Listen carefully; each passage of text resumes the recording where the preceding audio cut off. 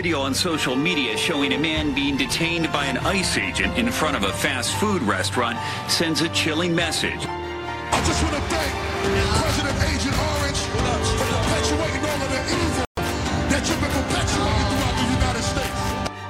We can really use this kind of excitement at a pipeline protest, guys. Hashtag no dapple. I said we will get the criminals out, the drug lords, the gang members. We're getting them out. It's time to make America great again. Join the movement.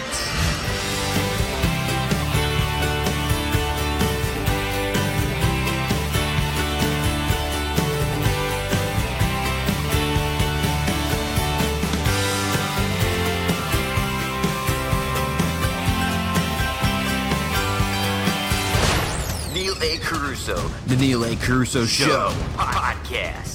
Time to dream big. Informative, insightful, and valiant leadership. Telling it the way it is to make a difference.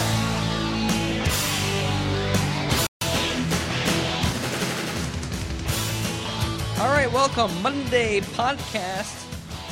And welcome to the Neil A. Carousso Show podcast. We're on our second week of the podcast, following the live stream show yesterday. I hope you watched it. We had a very interesting show talking about immigration with former immigration agent Michael Cutler, and we got into education, the college campus craziness, that we will continue that conversation.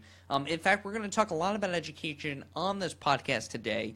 Daniel Blanchard, who was in a couple of sound bites in that feature educating our kids in our third segment yesterday in the live streaming show.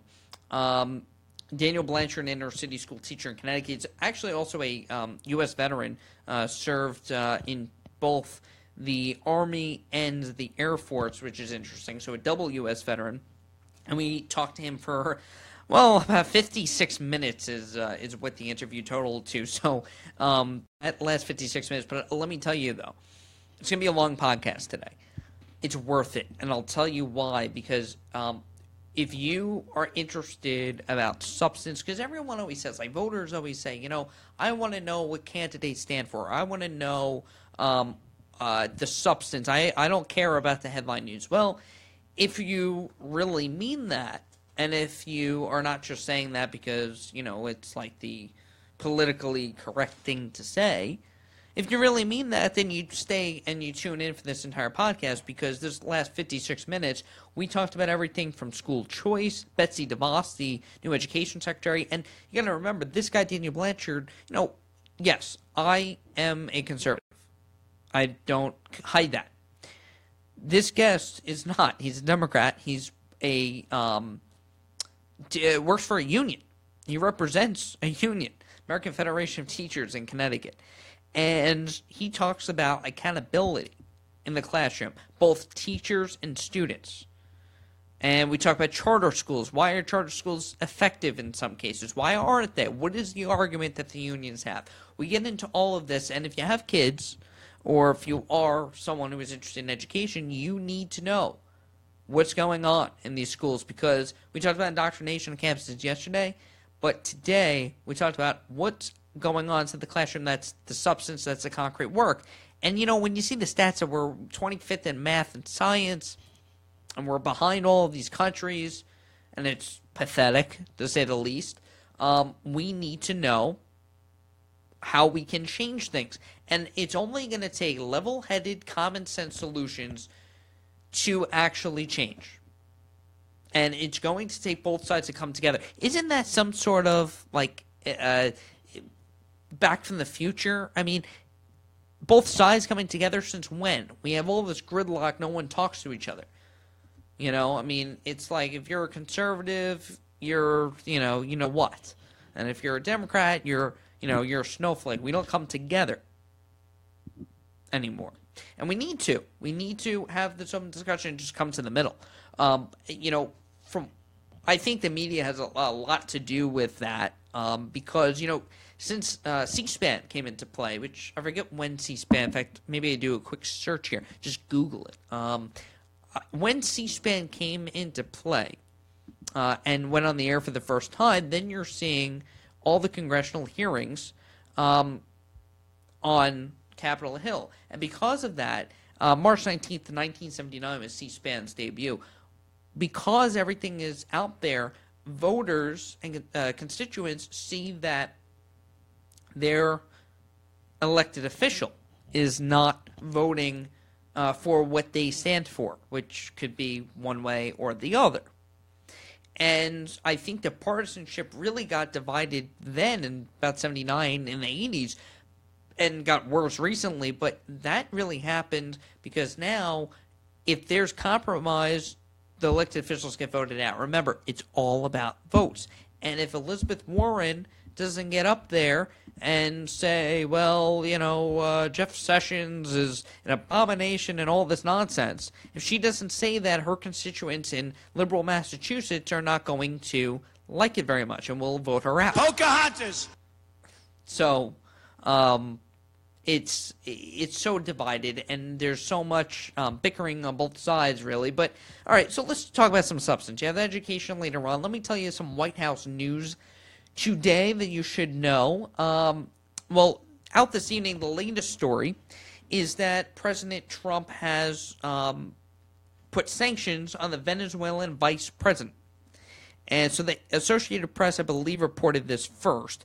So let me tell you what they had reported, because it seems like President Trump is making an effort to hamper down on the countries who send their criminals to the United States. And so what the news was is that Trump's administration will sanction Venezuela's vice president, accuses him of being a drug kingpin. Now, let's talk about Venezuela. Venezuela is a socialist country. And over the summer, there were videos that emerged, and depending on which source you saw it, you may have overlooked it.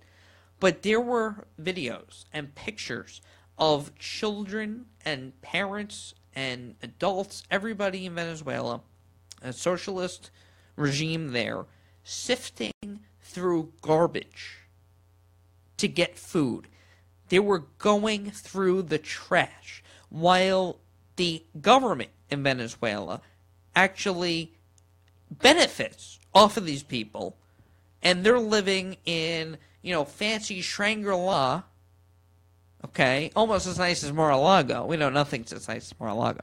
But they are living in the best conditions with the best food. The government is taking advantage of its people.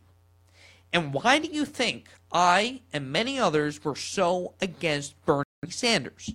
Because socialism does not work. And when you see people and kids and parents, adults, sifting through garbage to eat food because everything that they own is handed over to the government, they're corrupt. And President Trump is putting sanctions on them, according to the Associated Press report.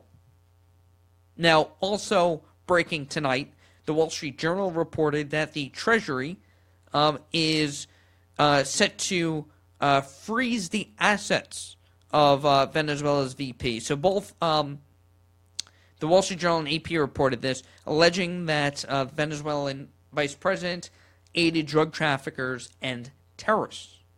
And if that's true, then he has every right to sanction them. Now people are saying, well, what about sanctioning Russia? Putin's a killer. Well, yeah, we have had instances where journalists have been killed in Russia. But not under the Trump administration yet. And if we can work with a nation to fight ISIS, we need to do so. We need to work. You always hear, well, we need to forge relationships. Okay, so let's try to do that. And if that doesn't work, then we'll sanction the hell out of them. And what you have to remember is President Trump knows more than we know. He gets a daily intelligence briefing. He is the president. And so you have to trust that he is doing what is in the best interest of the nation. The other big news today out of the White House is that President Trump met with Canadian Prime Minister Justin Trudeau.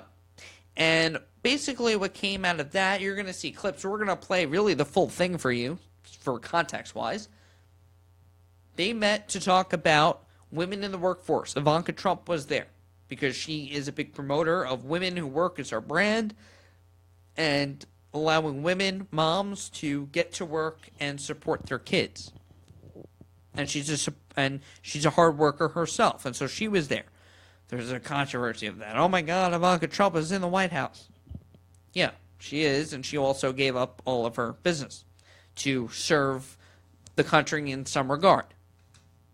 I don't know what the big deal is. But that was one piece of it. Women in the workforce. No one has elevated more people in the private sector, arguably, than Mr. Trump. It's a fact. He has women on the board. He has elevated people to his Trump organization. So you had that was part of the Justin Trudeau meeting. They also talked about national security, fighting ISIS. They're a partner in that. And you'll hear them talk about how we've had Americans and Canadians fight together historically. So that was discussed. Now, the ideological difference here between Trudeau and Trump is drastic. Because Trudeau is more of a socialist, really, and he's a left-leaning guy. And obviously the single-payer health care, it's different, though, much less people to support, but the wait lines, and let me tell you this is why single-payer health care does not work. Because the Canadian wait lines, if you break a leg, it'll take 3 months for you to get surgery. Think about that. 3 months. You'll wait forever. It's like the VA for everybody in healthcare. And we're going to talk about veterans on Thursday. I have a veteran on the show, a different veteran, Jeffrey McQueen from Veterans Health Alliance of Long Island, New York. Met with him today. And he will be on the show on Thursday to talk about supporting our veterans and talk about healthcare as well. And the VA. But that's how it is in Canada. The wait lines are outrageous. Just look it up. And that's why single-payer healthcare doesn't work. The quality is terrible, and you wait forever. And that's just how it goes. So you have ideological difference here. Trudeau lets in refugees, and so Trump, in this clip I'm going to play you, was asked about the north border. And actually, that was the first question. I'm going to lead you in. Let's give you some context. I'm going to play you about, I guess it's about 5 minutes worth of President Trump and Prime Minister Justin Trudeau of Canada. And this is, you need to hear context. You can't just hear a quick clip, which is what sometimes the media gets wrong. Here is context, and this is everything you need to know about the meeting today from the news conference.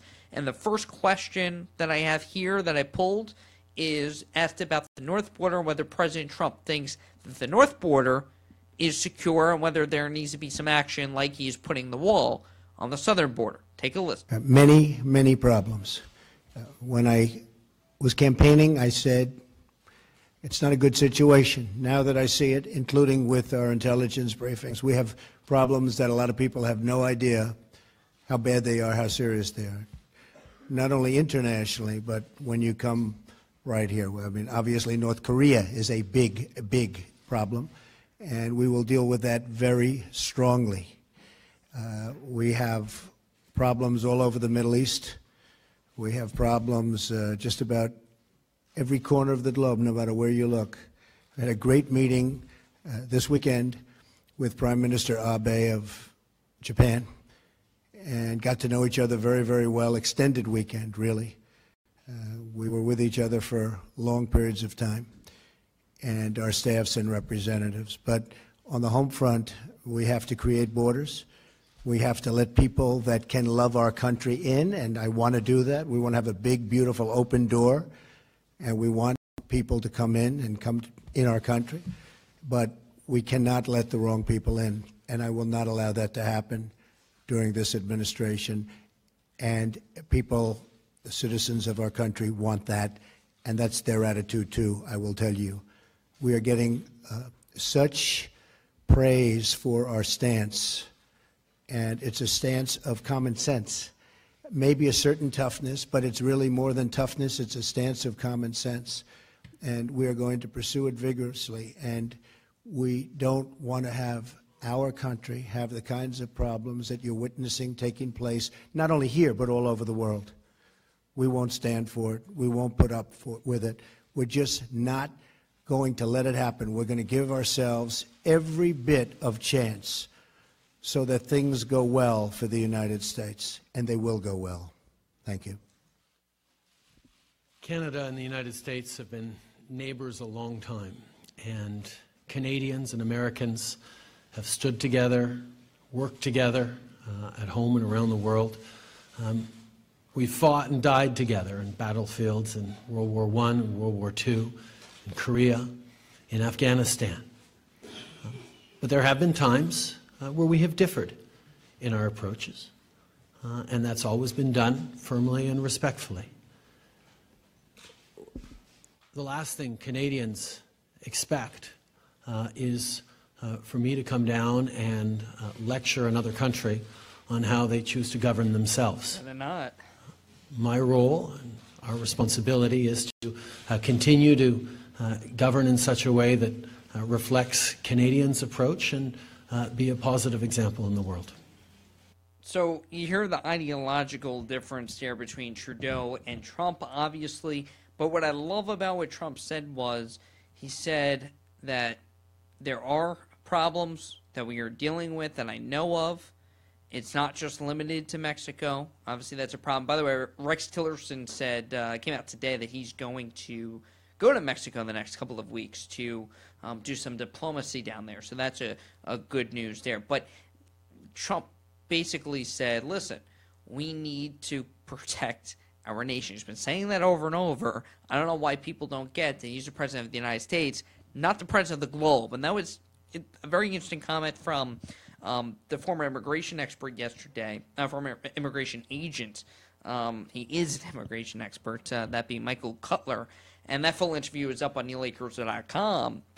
And he said this globalism is a problem because you're making the country susceptible to terrorism, and you see it going on in Europe, and that's one of the reasons for Brexit. It's because open borders foster terrorism, and radical Islamic terrorists are coming in through the open borders.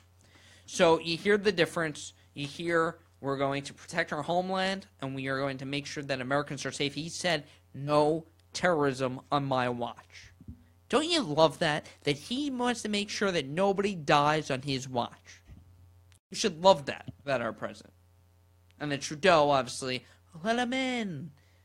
You know, just walk right in. The problem is, and Cutler told me this, I don't think he said it on the interview yesterday, but another time I chatted with him on the phone, he said that Canada, that they don't necessarily check everybody at the border, that people have come in. So I think we should be vigilant. Now, as a border, I don't know. I mean, can we put a wall at the north border? If we could, I'm all for it, but I don't think the geography would allow for it. So what you have to do is make sure that there is strict extreme vetting on every border. Wouldn't that make sense so that we know who's coming into our country? I mean, common sense. Trump is saying that lately. Common sense. Grammys last night. Just to touch on this, and we'll get to Daniel Blanchard, inner city school teacher, about all the education reforms that we do need, and Betsy DeVos taking over. So I'm just reading a story now, as I'm talking to you, about Meryl Streep. Now, you remember Trump called Meryl Streep overrated after she took aim at him at the Golden Globes, I guess it was. I don't even watch these things anymore. I don't want to know. I don't want to see any political nonsense at these. I mean, you watch the Grammys. You want to hear good music. I don't think anyone watches, or I guess what they're wearing. Not that I care. I mean, Ryan Seacrest and his Ryan Seacrest collection tuxedo and the fancy dress. I don't care, okay? I want to hear good music. But the problem is it gets disrupted by all of this nonsense. And I'll play a clip for you, because I don't even know what went on. So I'm going to hear it for the first time, but I'm reading this. Meryl Streep apparently said yesterday that I am under attack by Nazi brown shirts since I criticized Trump. She said that she's been set up for an attack by armies of brown shirts. Now, brown shirts, if you don't know, is a colloquial term for the original parliamentary wing of the Nazi Party, which helped bring Adolf Hitler to power by intimidating citizens and also killing those who spoke out against the government. So I don't know what she's saying here. Is Meryl Streep saying that she's a victim? She makes millions of dollars for showing up and acting, for being somebody else. She gets paid millions of dollars. She should be kissing the ground she walks on. And she's under attack. Or is she calling Trump? I guess she's calling Trump supporters Nazis. Oh, well, how inclusive of you. And, well, before I get on a rant about that, well, why don't you just take a listen for yourself, because I don't even know what happened last night. So here you go.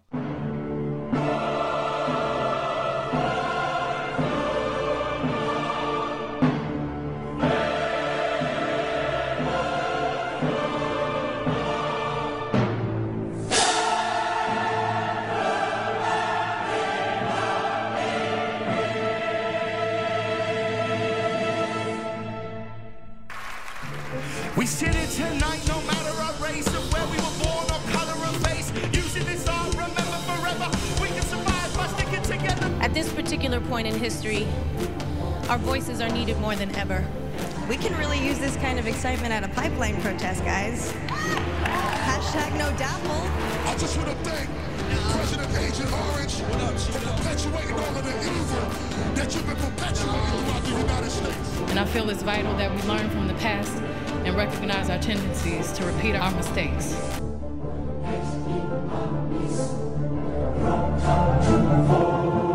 Do they even know what they're saying? I really don't think that any of these celebrities know what the heck they are talking about. Someone's writing it for them, and I just don't know if they know what they're talking about. Because by preaching to people, they're alienating. This is dumb marketing. Because they alienate 50% of their audience just by spouting this nonsense. People don't want to hear it. People tune it out. And the Grammys producer apparently said, oh, we're going to get political because that's what brings ratings. No, it doesn't. It turns 50% off, and the other 50% rants on Twitter. That's what happens. Okay? Things last night that I'm just reading today. Again, I purposely did not watch any TV last night, and I was very not present on Twitter frequently last night, so I was not paying attention. Katy Perry appeared in a white pantsuit. I mean, seriously, no one wants to see Katy Perry in a white pantsuit. Let's be honest. Okay? And she was wearing an armband with resist, because we need to resist our president. I mean, give me a break. Just, you know what? Go to Canada. You'd be better with Justin Trudeau, whatever his name is, Trudeau. Resist. You know who resisted? Is Betsy DeVos resisted through the protests that she had to go through. If you didn't hear it, I'll play it now. You do not represent anything that they stand for. Keep giving money to senators and buying your way into the position. You should be so proud of yourself. So proud of yourself.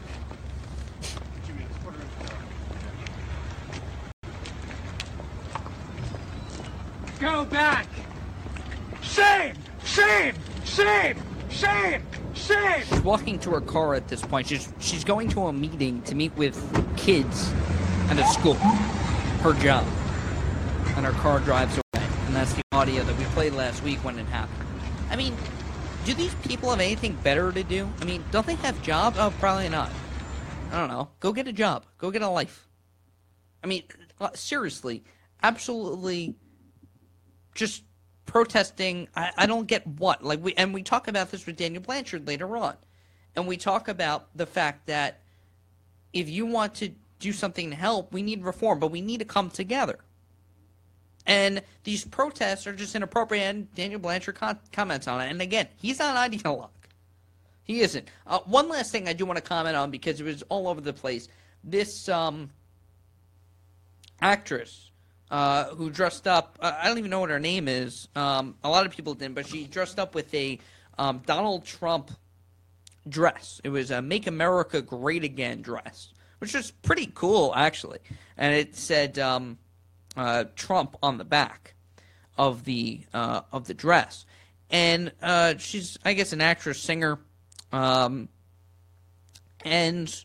I found it interesting because I'm against really any political speech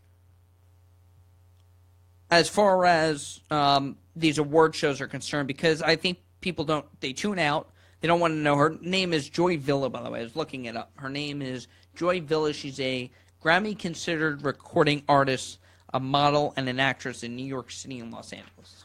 That's what her Twitter bio says. Joy Villa. And she dressed up and she said, I'm a Trump supporter. She's a minority. I don't know what her nationality is. And the designer that designed the dress is actually an immigrant and a pro-Trump person. And she basically said, when she posted the photo, I'll tell you what she wrote, go big or go home. You can either stand for what you believe or fall for what you don't, is what she said. And she got a lot of negative feedback. But so the question I have, and she was ripped apart in shreds by her cohorts in Hollywood, by the media, by everybody on Twitter. And so my question is that is it okay for political speech in the Grammys and the Academy Awards and all that stuff?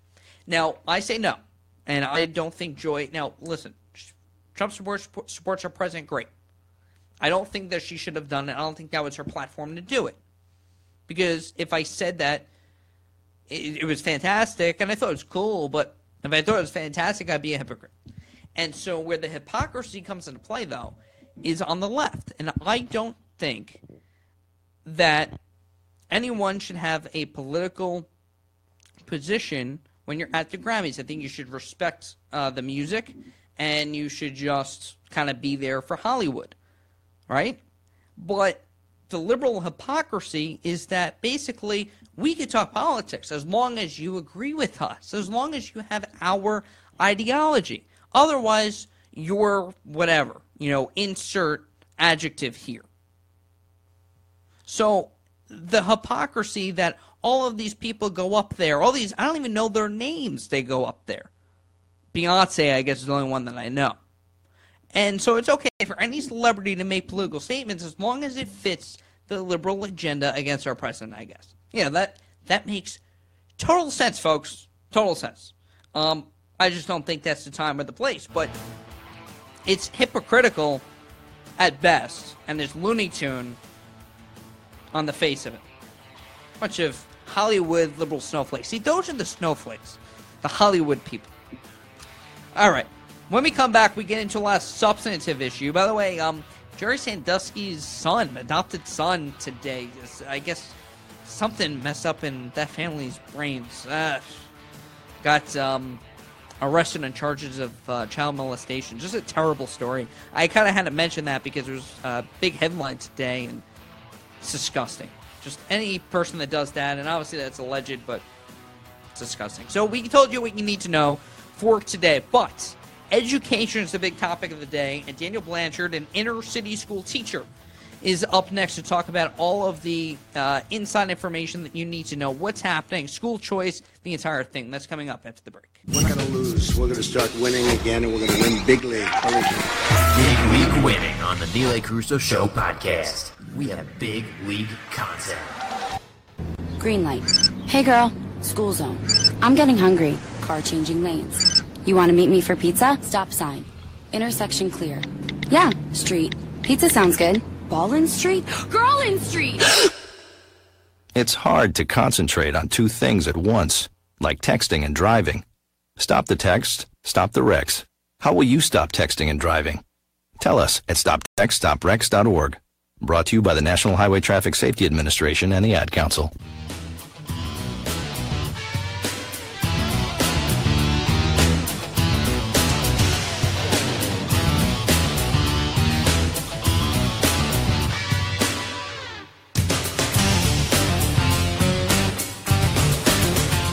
Opening up the dialogue. It's the Neil A. Carousso Show podcast.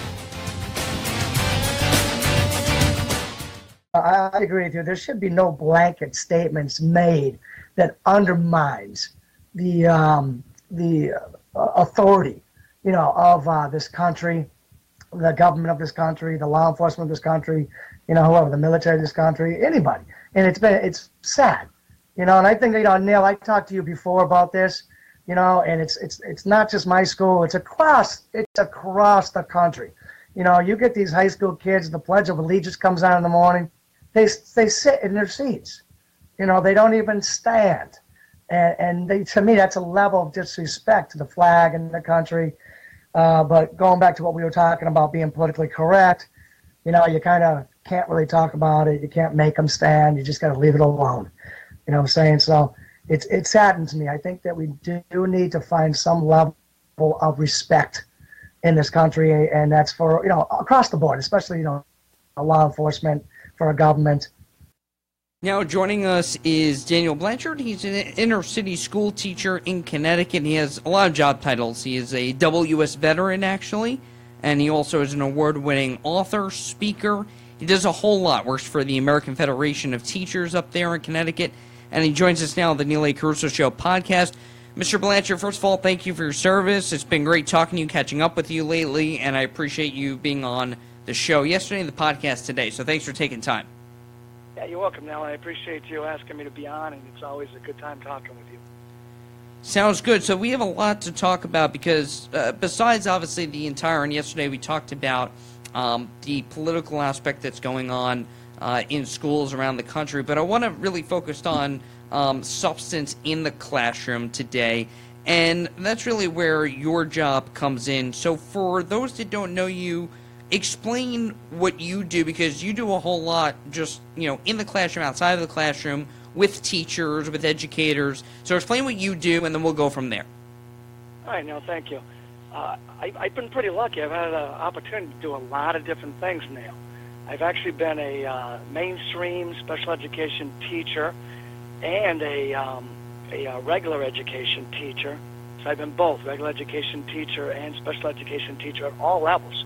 I've been at the high school level, I've been at the middle school level, and I've been at the elementary school level. I've also taught adult education.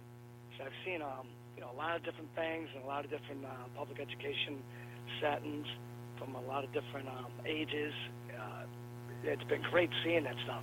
So that's what I do inside. I feel very lucky, that I've had that opportunity to be inside the classroom, inside so many different types of classrooms with different types of students. So outside the classroom, I do a bunch of things as well.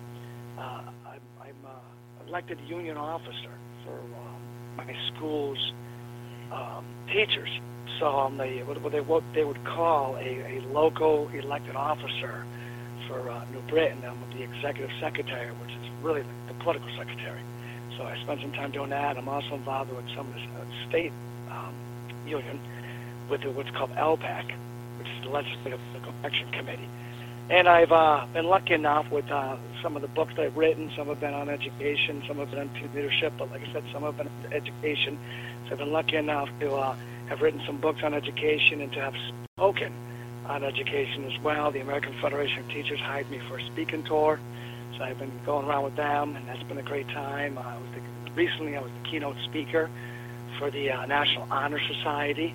So, I've had a lot of opportunities to do a lot of different things between being an educator, being an author, and being a speaker.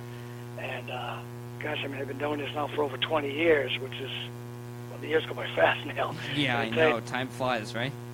Absolutely, but I've seen a lot of different things, so it's been pretty cool to see a lot of different things. And some of my future plans, let me back up 1 second. Sure. I'm going on a NEASC visit pretty soon, as a NEASC visiting committee for Rhode Island School, and that's be like the New England Colleges, like accreditation for high schools. I've been on a couple of those. I got another one coming up.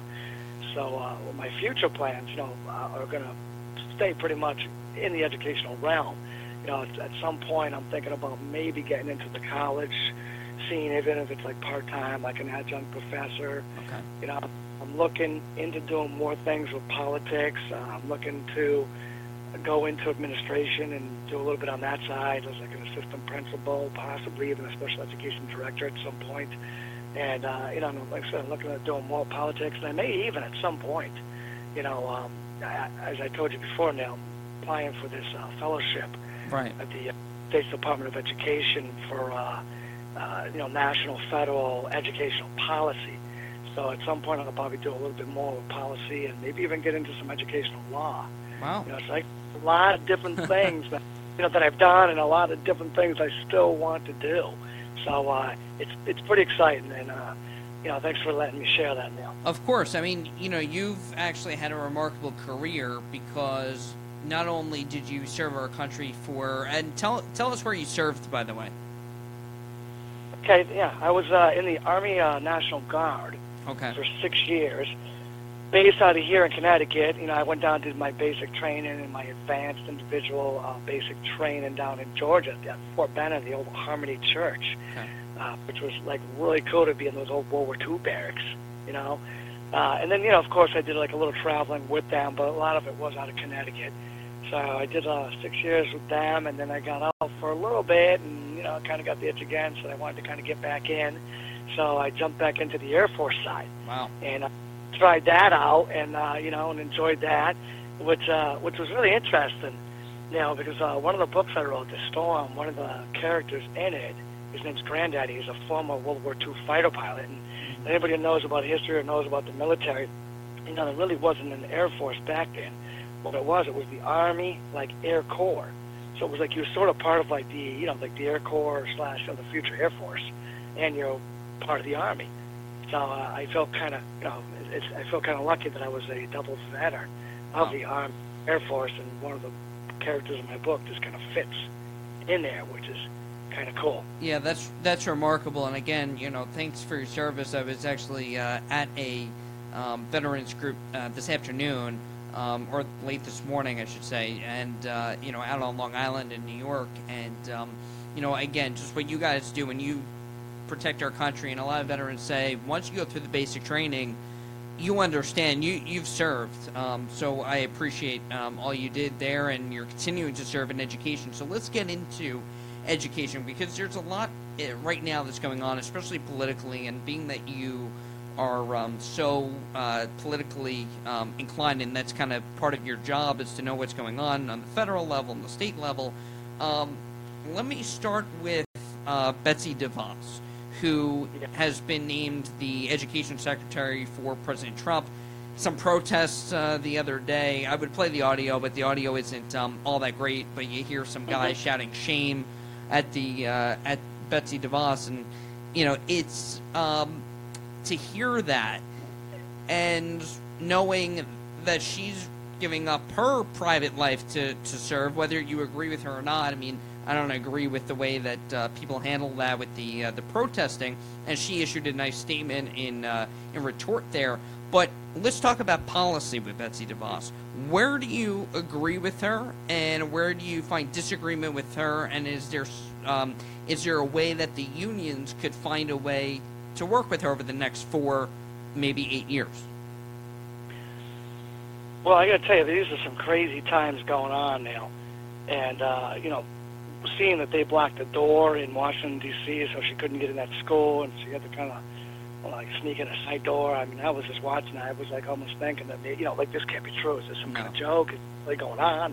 And it turns out that it's really going on. I mean, I've never seen anything like this. I don't know what the purpose is, honestly. I mean, she's going to a school. Do you not want her to go to a school? You would think that you do, but here's where I guess it gets complicated, is that there's lots of people out there that are afraid of what she stands for and what she's going to do or what she might do. And to answer your question, I think that the unions and the teachers, they're going to have to find a way to work with her. But I mean, I would believe, in my heart of heart, that she means well. She's an accomplished woman.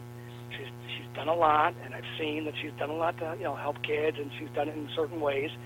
However, you get about Betsy DeVos, they think that she's going to be trying to take away public education, and they're afraid of that. So I think that that's part of the reason why. Do you actually think that's possible, though? I think that's going to be. I think that'd be very, very difficult to do. I mean, public education is so entrenched in this country. It's huge tradition. Going all the way back, let's say Thomas Jefferson. It would be very, very difficult for her to do that. And Neil, I do. We've talked a little bit about this before. I do think that there's a place in this country where all the different places that we can educate children can work together and complement each other and help each other out, little give and take. You know, I mean, I know Betsy DeVos, she's big with Catholic schools. I mean, heck, I went to a Catholic middle school. You know, there's nothing wrong with Catholic schools. Mm-hmm. Catholic schools, you know, she's big on, you know, magnet schools and charter schools, and they've got their place in educating our children. They definitely do have their place. I mean, they're AFT, you know, backed the original charter schools and the original mission of charter schools. So there's definitely a place for them. You know, but like I said, where things get kind of hairy is that people are afraid of what they think she's going to do. You know, she's got these things about, you know, these vouchers and money following the child and, you know, privatizing education. Right. And I think what spooks people the most is, you know, that talk of taking public money and funneling it to private schools. I think that the public taxpayers and the people that back public education saying, hold on a second, for some reason that doesn't add up, you know, to take public money and send it to private schools. So, you know, they're afraid, like what's going to happen here?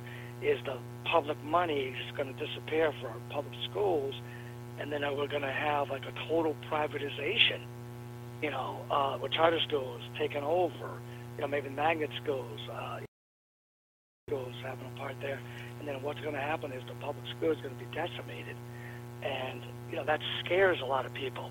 Well, when they think of. Yeah, so I don't think, sorry to interrupt you, and we're talking to Daniel Blanchard today on the podcast, inner city school teacher in Connecticut. And I know you have a website too, granddaddyseekers.com, correct?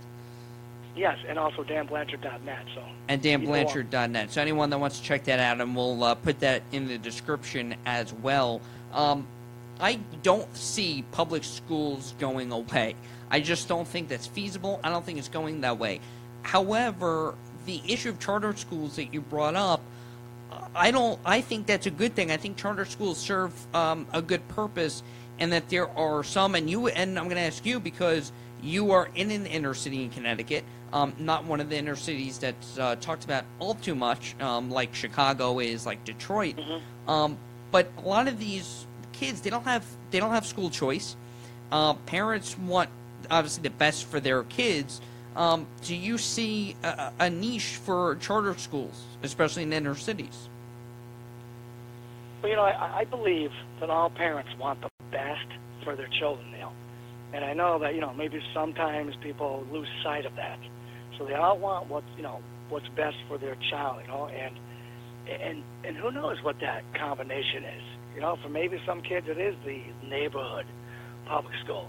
For other kids, you know, maybe it is the Catholic school that's on the other end of town, or maybe, you know, the charter school, magnet school. So, yeah, I mean, I think that there should be some kind of choice. There should be some options involved in this, and I would love to see us get to an educational place. And you know, now that we're talking about it, let's throw in, you know, the internet. You know, let's throw in digital. You know what I'm saying? You know, I think there's so many different learning styles, and that kids are built differently. Some kids can go and sit in a classroom and sit down, you know, for 45 minutes or whatever it is and be fine. Other kids can't do that, especially young boys. You know, I really struggle with the fact that young boys sometimes, I feel like, are sitting in places that maybe aren't built for them. You know, my son was one of them. You know, my son, he's a great kid. He's a great student, you know, a great athlete, just a great kid all around. Right. But he had trouble sitting still in class. You know, so like I see, you know, he's getting better now that he's getting older. Yeah. But, you know, when boys are young, boys have a hard time sitting still in class, and the schools aren't exactly built for young boys. You know, they may be built a little bit more for girls than they are for boys. In what way? In that many times, like, you know, and I talk about this a lot, and I've written about it in my books, is that, you know, and I'll use myself for an example. Okay. You know, when I was growing up, you know, I wasn't a big fan of reading. I thought reading was, like, too docile. I thought boys, like, you know, kind of like shot hoops or wrestled or played tug-of-war or ran around the playground. Like, we didn't sit still and read books. You know what I'm saying? Like, I wasn't, like, manly or macho enough. When we had to be physically up. So it's also tedious. Say that again now? It's also tedious, especially, like, for me, I read books, mainly autobiographies and nonfiction books, that have a message, have a purpose. You want to learn about the person. Like, I've read a number of President Trump's books back when he was running, just as research, and I was interested in that. So it was encouraging to read on the train and read The Art of the Deal and understand, kind of get into his mindset. But I read other books that are nonfiction that have some sort of message. I think it's difficult for students, and maybe boys especially, because, I have a sister who was a big reader in high school, but I never really was. Maybe it's because in school they forced you to read fiction books, and that's not always appealing. Yeah, well, I mean, I've read of schools that give their kids choice. Okay. Like, what do you want to read? What's your interest? And I think something like that, especially for young boys, is awesome.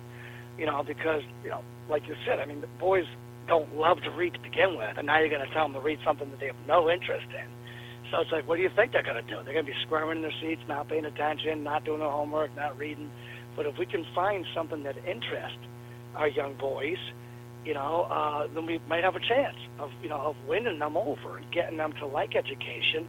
And I think, like, my boy loves video games. I bet you if someone threw like a book about how to build a video game or whatever, something like that at him 5 years ago, I bet you he probably would have sat down and read that in school and not have been so squirmy in his seat, and let's say off task. So yeah, I think what you're saying is absolutely correct. I think our schools need to do a better job of finding out, what it is that these kids want. What do they like? Like, I look around. I've been an inner city school teacher now for over 20 years, and there's, I find I would like to think that I'm a somewhat interesting teacher and a somewhat fun teacher to be around and all that. But even with what I do, I mean, there are times I look around my class and I'm like, and I start making mental notes. I'm like, that kid's looking out the window, that kid's doodling, that kid's not paying attention, that kid hasn't opened his book You see yet. everything up there, don't you? Yeah. And I'm seeing this stuff, and I'm thinking, you know what? I mean, like, what is it? What is it about our educational system like that isn't working? There's a tremendous short attention span today, and I think a lot of it has to do with the internet. I mean, have you changed your style in the classroom to be more, interactive, for lack of a better word? Yeah, we definitely have become more multimedia. Our classrooms have been wired, and we got these smart boards, and we got these overheads, and we got, the YouTube, and we've got other, like little digital devices. But at the same time, I mean, pretty much almost anything that we can put in a teacher's hand, system-wide, by the time we're able to figure out the funding and the wiring and the training and everything else, by the time we put that in the teacher's hands in any amount of numbers, to the kids, it's kind of like old hat. They're like, boring, and the teachers are like, what do you mean? It's like new technology. Well, yeah, maybe it's new technology to the teachers, but like to the kids, it's really not new technology to the kids. It's like boring. So somehow we have to start tapping more into, what the kids are doing. And the kids today, they're digital natives. They've grown up with nothing but technology. So I think somehow we need to get more technology savvy, but at the same time now, we need to be very careful that we don't lose teaching through technology. Because in the end, I mean, if you think about it, technology is just supposed to be something that helps along the lesson. Right. Right? It's supposed to take over the lesson itself. I mean, if you've got a great teacher now, you really can just grab a stick and start drawing lines in the sand on the beach or out on the playground or whatever, and a great teacher can teach. You know what I'm saying? Yeah. With this stick in their hand and with like a little sand there. Well, I'll tell you, I mean, the best teachers that I had weren't all that tech savvy, and I grew up in a generation right before, iPads and all that became acceptable in the classroom. During the days in elementary and high school, it was phones away, no computers, nothing. It was textbook, pen, pad. And, I paid attention. I always had a good attention span, although, I always did better in subjects that interested me. Like, if I found it interesting or if the teacher was interesting. Like, I had a chemistry class. Chemistry's difficult, but I had a teacher that made it interesting, that dedicated a lot of quality time to the classroom. But I don't think all teachers are, put that effort in there. I'm not bashing teachers. I think they're great teachers. And then there are some teachers that don't put all that effort in, and I guess it hurts students. Yeah, you know what they should do, Neil? And this would be funny, it'd be kind of controversial. People might think it's crazy. But this would probably be a great idea. You've got, with teachers, you've got the bell curve, and you've got a lot of different personalities of people that come into teaching, this and that. And, a lot of teachers will say, well, it's not my job to entertain the kids. I'm here to teach them. Right. And the bottom line is guess what? If you're going to teach them, you're going to have to entertain them. At least a little bit, because they're used to being entertained all the time with their, digital devices that are in their pockets and everything else that they do during this digital modern age. So I think, and again, this may sound wild and completely off to a lot of people, but I've said a few times in other interviews I've had, it really would pay for teachers to take, let's say, like one acting class. You know what I'm saying? Yeah. And so Improv. make that part of the teacher's curriculum and teacher's preparation program. They all got to take one acting class. Interesting. Now, I'm sure a lot of people would say, Dan's freaking lost. He's off his rocker. What is he talking about? You know what I'm saying? But the thing is, I mean, if you get down that body language and that drama, that dramatic flair, that ability to tell a story, that ability to act out what Julius Caesar did, when he's turning around looking at Brutus, saying, Brutus, you too, as he's being stabbed in the back, by his friends in the Senate there. If you develop those skills and those abilities, you're going to catch those students' attention, and you're going to be a better teacher. Yes, and yes, you are entertaining them a little bit, but that's just the era that we're in now. You got to entertain them a little bit if you're going to teach them, because if you're not entertaining them at all, it's not like before when you were going to school, when I was going to school, where we were able to maybe sit there a little better than these kids are, and had a little more self-discipline, and would pay attention, and would have, let's say, parents that would be all over our case if we weren't paying attention and trying our best. Today the blame game has kind of shifted, and I'm not trying to get on parents here, but what I am saying is that the whole dynamics have shifted. So now if you get a kid that's not paying attention in class, many times you get the principal and the parents going to the teacher saying, okay, well, what was wrong with your lesson? And instead of telling the kid, sit still and pay attention. Right. So it's things, the dynamics have shifted. Well, they're paying. So I think their thought is, well, and we're talking to Daniel Blanchard, by the way, inner city school teacher and award-winning speaker and author. That I think a lot of people's thinking is, well, we're paying the school, we're paying her salary, you work for us, and it can't be my little Johnny or Susie, it can't be her fault because it's she's a grade A student and she's they hope that their student is, or that their child is going to amount to great things. It's like the same thing with Little League. The parents get too involved. They get over-involved, and sometimes, they just need to be taught. Yeah, absolutely. I agree with you 100% there, Neil. And then you got the other end of that spectrum where you may be in, let's say, the inner cities there. And you may have parents that didn't have a great experience with their own public education, and now their kids are going through those schools.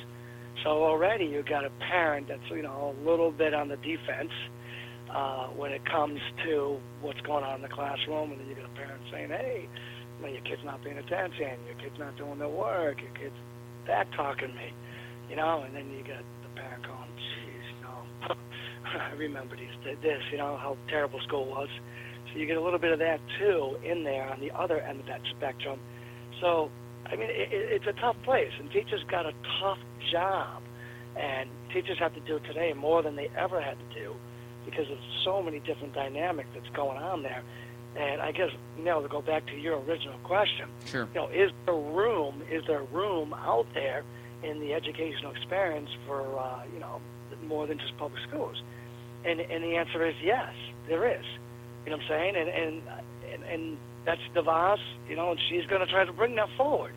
And so can the unions and Betsy DeVos, who is obviously a conservative, can you come together? I mean, I was encouraged when I saw some of the labor unions that were invited to the White House that I was actually surprised they never went to the White House before. So they weren't invited when Obama was in office, Bill Clinton, none of that. And so they were present. President Trump invited them, and they came out and said it was the best meeting that we've ever had. So I was encouraged by that. And maybe it's apolitical now. I mean, President Trump's not a typical politician. Is there a way that the Trump administration and teachers' unions can maybe meet halfway? Can there be compromise in this gridlock? I think there's going to have to be some kind of compromise in this gridlock if we're going to be able to move our children forward. Right. And I think, from watching her hearing and from, a lot of other, like the personal interviews you hear the politicians talk about, as well as some other things, it seems like, Betsy DeVos knows what she knows, but then doesn't know what she doesn't know. Mm-hmm. And some of that, is the public education side, which scares people. The special education law, the IDEA, Individual with Disabilities Education Act.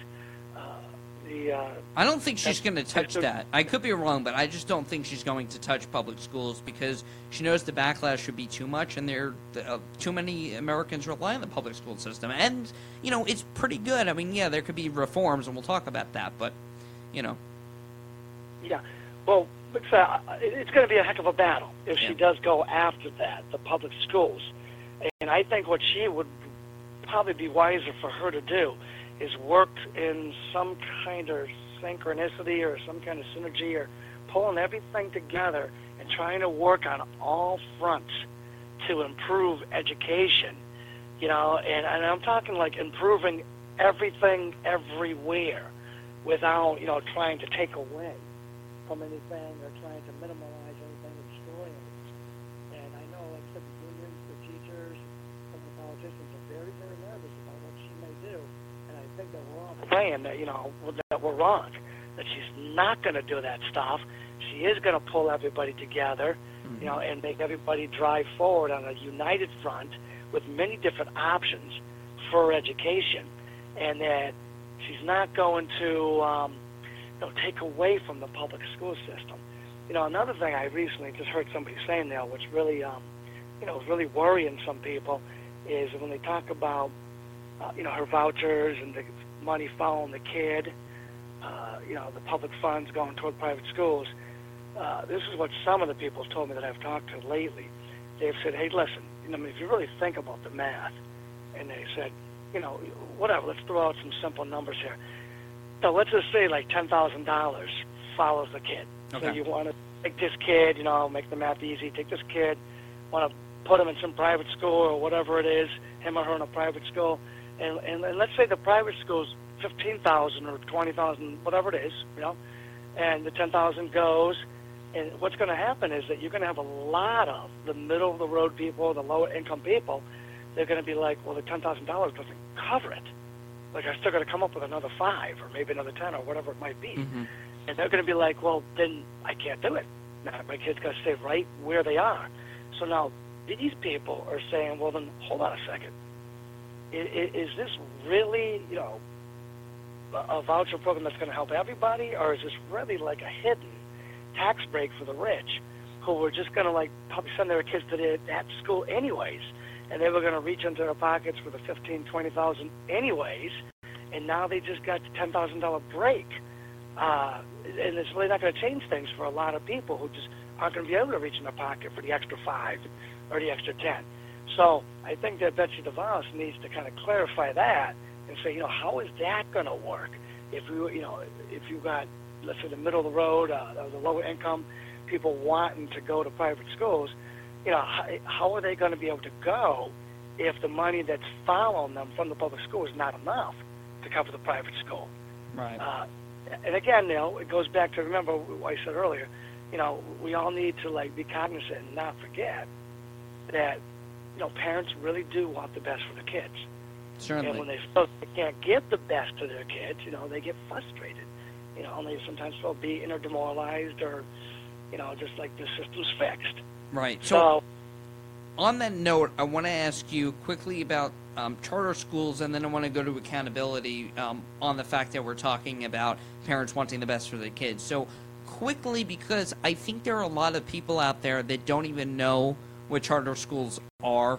It's always brought up. There are certain things that that are brought up in the media that are like, you think it's common knowledge, but I know a lot of people that don't know what charter schools are because they don't send their kids to charter schools. So explain simply what charter schools are, how they help people, and quickly the difference between charter schools and public schools.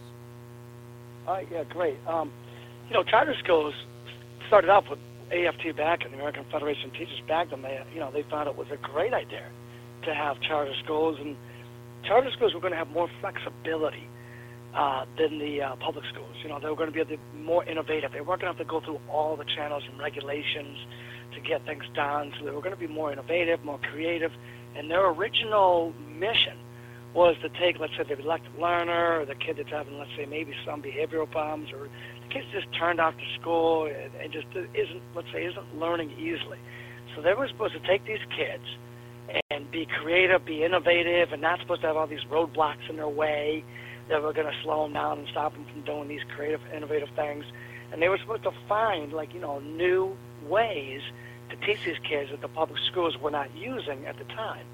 And then once they found these ways to teach these kids and get these kids to learn, they were supposed to share these techniques and strategies with the public school, so the public school could, start, implementing whichever ones they could.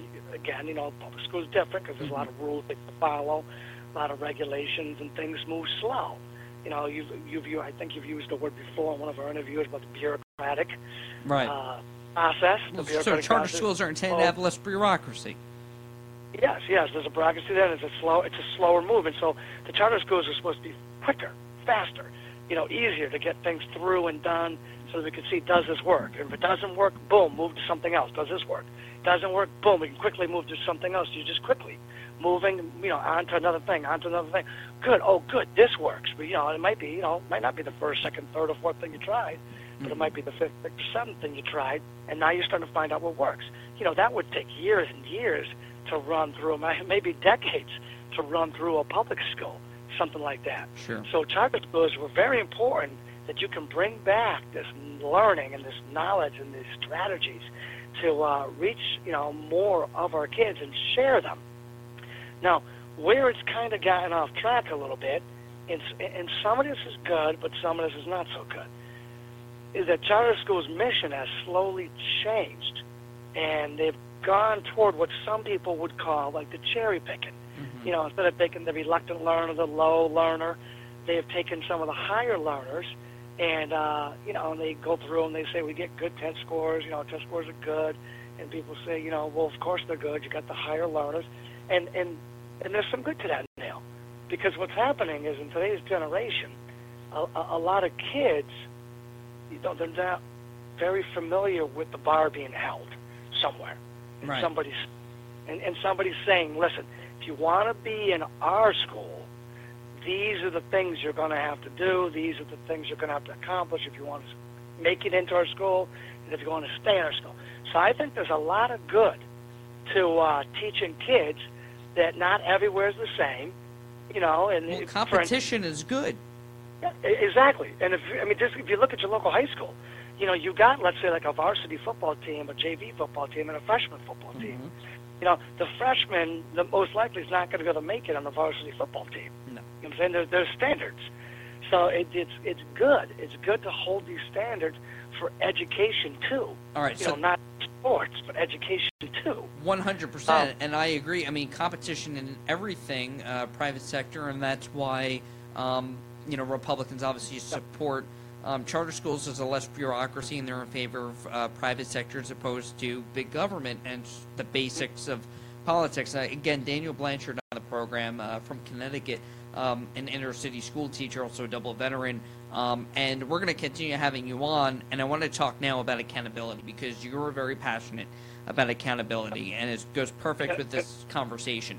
So One more thing about charter schools. Yeah, go ahead. Accountability. Yeah, I think charter schools, I think Betsy DeVos would benefit if the charter schools kind of broaden their mission. And yes, they still take the good kids and they still have these standards and this competition and all that. But then start, have, like, say, different schools. That, let's say, take some of the middle-of-the-road kids and have different schools that take some of the lower kids. Because that's the argument that the union's having with charter schools. Is that you guys are trying to take our money and you guys are trying to shut us down on that whole thing that you have better test scores than us. And, of course, you have better test scores, at least some of you are going to have better test scores than some of us because you guys are cherry-picking. See, that's the whole argument. And I think we need to get away from that argument, and Betsy DeVos and charter schools can do that, by doing, let's say, different types of charter schools and saying, okay, here it is. We're not trying to cherry-pick. I'm saying? We're not trying to make the public schools look bad. We're actually trying to work with you guys, and we're trying to help you. You know what I'm saying? We're trying to educate kids and give them other options to educate kids. I think that something as, simple as that could really make, take away that argument and kind of like, maybe have like a little bit of a feeling of like teamwork in this thing. Mm-hmm. Okay, so now I know you want to go toward accountability. Yeah, let's go towards accountability. So what I want to ask you here is, you have really good teachers who don't get rewarded for their successful teaching in the classroom and for encouraging learning and putting a lot of dedication and hard work into teaching. And then there are teachers who are not held accountable when everyone knows they're not effective, we'll say. And so that whole piece to it, and that's where like private schools are different, because if you're not effective or there are complaints, you get fired. In public schools, you stay in there. What can be done to make sure that there's some sort of accountability? And I'm just on the teacher's point right now, but I'm going to get on to students afterwards. Yeah, okay, cool. And this one's a very complicated question. There's so many different aspects of this question that we can veer off to and talk about. Just real quick, I mean, yeah, you're right. It is sometimes frustrating when you see a teacher that's getting there early and staying there late and working hard and, has a great personality and gets the kids to love them and learns about the kids and knows the kids, you know what I'm saying? And learning in that teacher's room. Yeah, Dan, you're breaking up a little bit. Sorry, so it's like, why can't all teachers be like that? Have that kind of connection with kids and work that hard. Sure. And, and it would be great if all teachers were like that. And then you look over and, you hear students saying, well, that teacher doesn't care, so why should we care? And then it kind of breaks your heart a little bit because you see the kids kind of like throwing in the towel and not really trying. And, and they're blaming it on the teacher not caring, so why should they care? And boy, if we had that other teacher in their classroom, these kids would be all right. So, yeah, it kind of eats you up and you wonder, what is the solution for that? And then you got to also remember, though, we've talked about the bell-shaped curve before, where you're going to have some all-stars in every arena. You're going to have some low-performing ones, and then you're going to have a whole bunch of middle-of-the-road. And I've kind of said to you before, I think there's a couple secrets here. One, we got to look at these all-stars, and we got to get these all-stars into other teachers' classrooms so that these all-stars can share what they know with the other teachers, in these other classrooms. We have to have some kind of system, I think, for that huge lump in the middle that are considered, let's say, your average people, and have some kind of system for them, because that's our biggest number right there. Have some kind of system for them that makes them more effective and more successful in their jobs. Now, I know a lot of the Asian countries, they have a system like that makes their teachers, way more successful. And if those teachers came here, they would not be as successful here as they are presently over there. And now, what I'm going to say next, Neil, is might shock you, and it might shock a lot of people. And I remember, I've had the same sort of thing with a gentleman who was a radio personality in Pittsburgh. I remember I was having this talk with him, and he was shocked when I said this. But I said, here's the deal. When we've got, those low-performing teachers, it's our job to bring them along. and to train them and give them PD and bring them along. Yeah. And if they are not developing, then it's not just the administrator's job, but it's the administrators in conjunction with the unions to counsel this person, let's say, out of education and out of, to, let's say, a job that they may be more suited for. Mm-hmm. Because, you'd be doing them a benefit.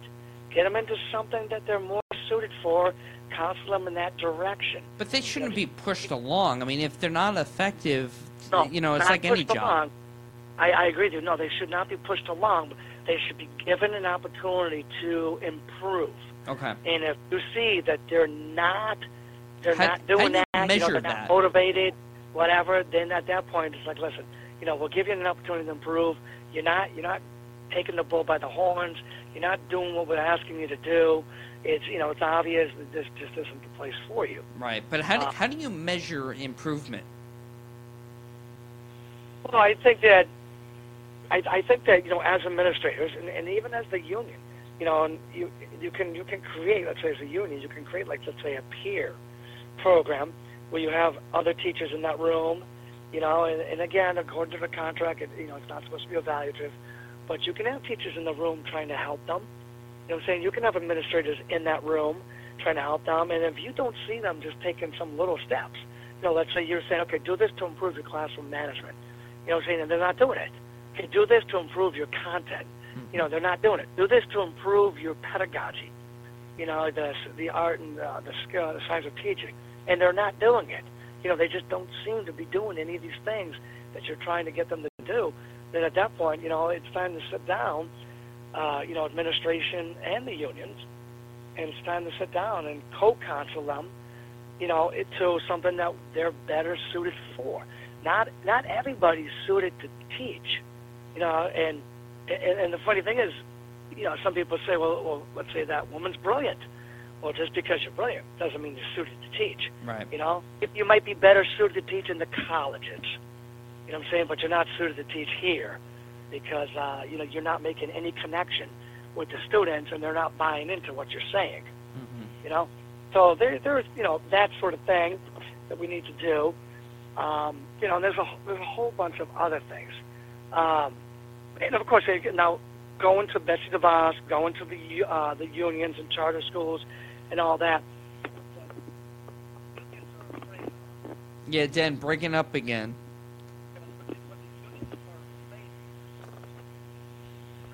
Hey, Dan. Yep, you're back. Sorry, couldn't hear you there. What the unions are afraid of, that when you start running schools too much like a business, okay, then what happens is you have, let's say, some people that are at the very top that are trying to run it like a business, and you may have a great superintendent, you may have a great principal, assistant principal, great teachers that are trying to do the right things, but if they're not doing it, let's say, the way the person at the top wants it to be done, then there could be some, repercussions for that. They could be put on the radar, they could be disciplined, they could be written up, they could be run out of their job. And that's one of the arguments that the union has is that, listen, the reason for teacher tenure was not to protect teachers. The reasons for teacher tenure was to actually have teachers be brave enough to protect their students. So if you bring in some kind of methodology, some kind of pedagogy, let's say, that's been, perhaps tried in the past and wasn't effective, and, the tenure was to give teachers the bravery and the courage to say, hey, we've already tried that one, and that one didn't work. Perhaps we should move forward with something different. Right. Now, you can...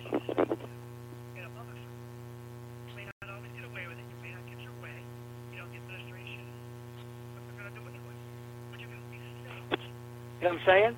And what the unions and teachers are afraid of is that in these charter schools, these magnet schools, or these schools that are going to be run like a business, is that if they come forward and say that, then they may find themselves quickly out of a job. Mm-hmm. So at some point, they're going to keep their mouth shut, and they're not going to say anything. And like I said, maybe you've got a great principal, a great superintendent, but they're answering to the people at top. Yeah. And if the people at top have, let's say, an agenda, or let's just say, they don't know that this certain strategy was used before and didn't really work with this particular population. You know what I'm saying? Maybe they don't know that. And you can have teachers that are just going to shut them out, and they're not going to say anything. And in those situations, the students are going to lose out. Well, yeah, you have to have a fine balance here. You know what I'm saying? Yeah, that would just have an adverse effect. I mean, it's like the reason why I do this podcast and the show is to increase dialogue about certain topics. If there's no conversation, nothing gets done. But at the same time, you know, there could be an all talk, no action effect that could go on. Just one thing about tenure, though, I guess the unintended consequence, it's not, obviously the intention is to encourage people to speak up. The unintended consequence is that, I guess especially in colleges, that professors pretty much can say whatever the heck they want and get away with it. And that kind of goes back to yesterday's show that we had about indoctrination where we did that segment. But I do want to move on to students and student accountability, because just as important as teachers being accountable, it's also about student accountability, because a lot of times they're not being held to that higher standard. And, you know, when I don't know what the exact, but we're like 25th in math, and we're behind all these countries. China is always up there in the top 3. They're probably number 1. And we're all the way down. The United States is down in math, science, and English. Math, science, and other subjects as well. But mainly math and science, that we're doing so poor. And I don't understand why that is, but I guess it could go to student accountability that they're not pushed to be their very best in the classroom. Would that be a fair assessment? Definitely, Neil, in some way that definitely would be. Now, before I move forward with this question, what I'd like to say is that our best students here in the United States can compete with any of the best students anywhere in the world. Right, I mean, but is that like the top 5%, though? Yeah, well, whatever it is. Let's say the top 10% of our students can compete with anybody in the world, and we do. And we do very, very well. Now, where we're falling down on the job is when we start moving down that spectrum. You know, and we can kind of throw, now that 80-20 rule. Mm-hmm. You know, 80% of the kids are going to do okay, and then let's say 20 of them are going to bomb and not do all right. You know, and I don't know if we want to use that number or if we want to use the 50-50, our top 50%, whatever. You know, they're hanging in there, but our bottom 50%, they're not hanging in there. And then that's where we're really, really getting hurt on those international tests. Is like, let's say our bottom 50%, if you want to go with those numbers, or the bottom 20%, whatever numbers you want to go with. Okay. Those kids, sadly, you know, they're not living up to their end of the deal. You know, they're provided, you know, free education. They're provided transportation to school. You know, they're provided teachers. Yeah. You know, most of the teachers are good teachers. You know, and they walk into those schools, and some of them are missing 30, 40, 50 days of school. And believe it or not, now, you know, they're coming to you 55 days in, they've missed. And they're coming into you saying, I don't understand why you gave me an F in English. And it's like, are you for real? Yeah. You've missed 5 days of school, and you're asking me why you got an F? You know what's sad? That happens in college. I've seen where you have students that cry over a grade, but they didn't do any work, or they never showed up to class. Yes, that whole entitlement. Yes. It's just taken over. It's not. I mean, it's in the K through 12. It's in the college things. Yeah, they think they're entitled to move on. These kids are not working for it, and we're seeing it at all levels. And again, and I'm not talking, Neil. I'm not talking about the kids that are working for it and the kids that are doing a great job. You know, I'm not talking about them. You know, it's obvious. I'm talking about those kids that are not working for it. They don't come to school. They come to school late every day. When they come to school, when they don't come with a pencil, they don't come with paper. They come in, they put their head down, and they fight you on picking their head up. When you go by and you ask them to pick their head up, they get hostile to you. You know, they yell at you to get out of their face, and this and that. And some of them what can teachers do about that? Well, at some point, short of slapping them, let's keep it in the mainstream. And eventually, you know, they're going to be, you know, and at that point, you know, obviously you can see, go to the office, You know, it's kind of like a callous pan. They no longer feel the pain. You know, so go to the office. Yeah, I don't care about going to the office. Stay for detention. I don't care about staying. I'm not staying for detention. They just blow it off. Okay, now you got to come for a longer detention. They blow that off. So, okay, now you got to come for like an in-school. You know, they blow that off, or they can fire up the in-school suspension room all day long and make it unbearable in there. You know what I'm saying? Now you're going to have a Saturday detention. They blow that off. And I guess it doesn't matter because whatever they do, it's not like you're going to kick them out of the school. Yes, because you can't kick them out of school. Yeah. And then eventually, you know, you put them in like these programs. You may put them in special ed, whatnot, or you may put them in these special programs. But it's you know it's similar there in some ways now. You know, they come in and it's the same sort of behaviors, except now you got, let's say, a smaller classroom. You may have a teacher that has like a teacher assistant there, or a paraprofessional there to help you, and you're trying to, you know, motivate this kid. You're trying to modify the work. You know, you're trying to do all these different things to get this kid to move a little bit, and some of them still, you know, won't move and still won't come to school, and you're spending. Get these kids to do the littlest things. You know what I'm saying? And let's start by putting your name on your paper and opening your book. You know, let's start with looking at number 1. You know, these are minor things that elementary school kids can do. Yeah, and I think you kids fighting you on this. Yeah, I think you hit the nail on the head earlier with this entitled feeling, this, you know, mentality that, well, you know, you have to teach me, and, you know, it's one of those, it's not an active participation. We've got a long time on this, and I'm definitely going to have you on again because you really add a lot of value to this program when we talk a lot about substance. And so I want to just end on this note. It's a simplistic question. I've asked you this privately on the phone before. How can we change? What has to be done so that we can better educate our kids and have a better quality system that, you know, I think we have to incorporate some of Betsy DeVos's programs, and, I mean, that's going to come from the federal government, and that we need some sort of conservative values in there because I think it's gone too far left. But at the same time, we don't want to swing the pendulum all the way right. Let's keep it, you know, moderate in the center. How do we go about that so that we change and we make the system best for our kids? I know it's a simplistic question and it's very intertwined, but I'll let you take a shot at it. Yeah, there's a lot of stuff there, and there's and I agree with you, Neil, on that one, that maybe we shouldn't swing the pendulum too far in this one. Maybe start tweaking some of the things that we do, and but we do have to swing it, right? You know, I think that, you know, first of all, we need to get our kids to work harder. You know, we need to get them to appreciate hard work. Maybe we need to start applauding, appraising, and their effort, and start putting effort over grades or like little stickers on the paper and shiny things. Yeah, the A for effort crap. Yeah, we need to get kids to believe that effort is where it's at, effort is where it works. You know what I'm saying? And then once we can get the kids moving, I mean, somebody even wrote a book on it before, you know, never work hard on your student. And I'm seeing this all the time. I'm seeing teachers working hard on their students all the time. Mm-hmm. So we need to get those students working hard. We need to get rid of that sense of entitlement and start, you know, making them work for it. They have to work for it. You know, and then I think that, you know, teachers should be the same boat as that. You know, teachers should be expected to work hard and constantly be improving their craft. I think teachers should be demonstrating and be the example of lifelong learners.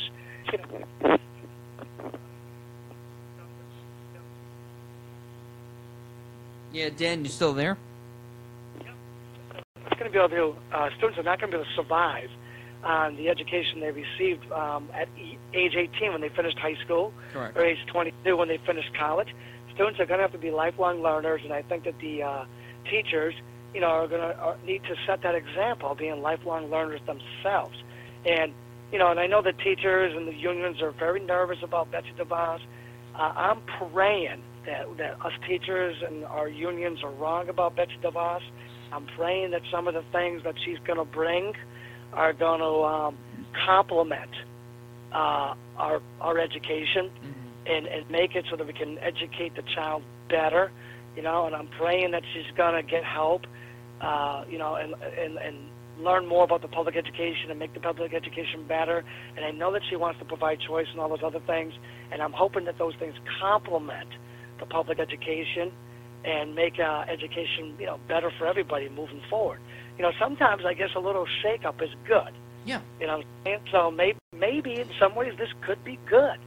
And let's hope that unions and teachers, let's hope that they're wrong about with their fears about Betsy DeVos, that she's going to help. I'm glad that you're level-headed about it, because I think there needs to be some civility, and that we just have to give people a chance, like our president, until they do something. Otherwise, I know a lot of people freak out about things that aren't well reported, to be honest with you, and I think people just have to be level-headed and try to read and educate themselves. I mean, a lot of it is throughout life. You got to stay educated. You have to read and know where you're getting your sources from and all of that. But I don't want to go too long with you, but we will have you on again. I mean, I think you hit it on the head. Hard work, and I always say hard work always pays off. So, maybe you teach lessons in the classroom that then show lessons of hard work. Maybe use an example of somebody who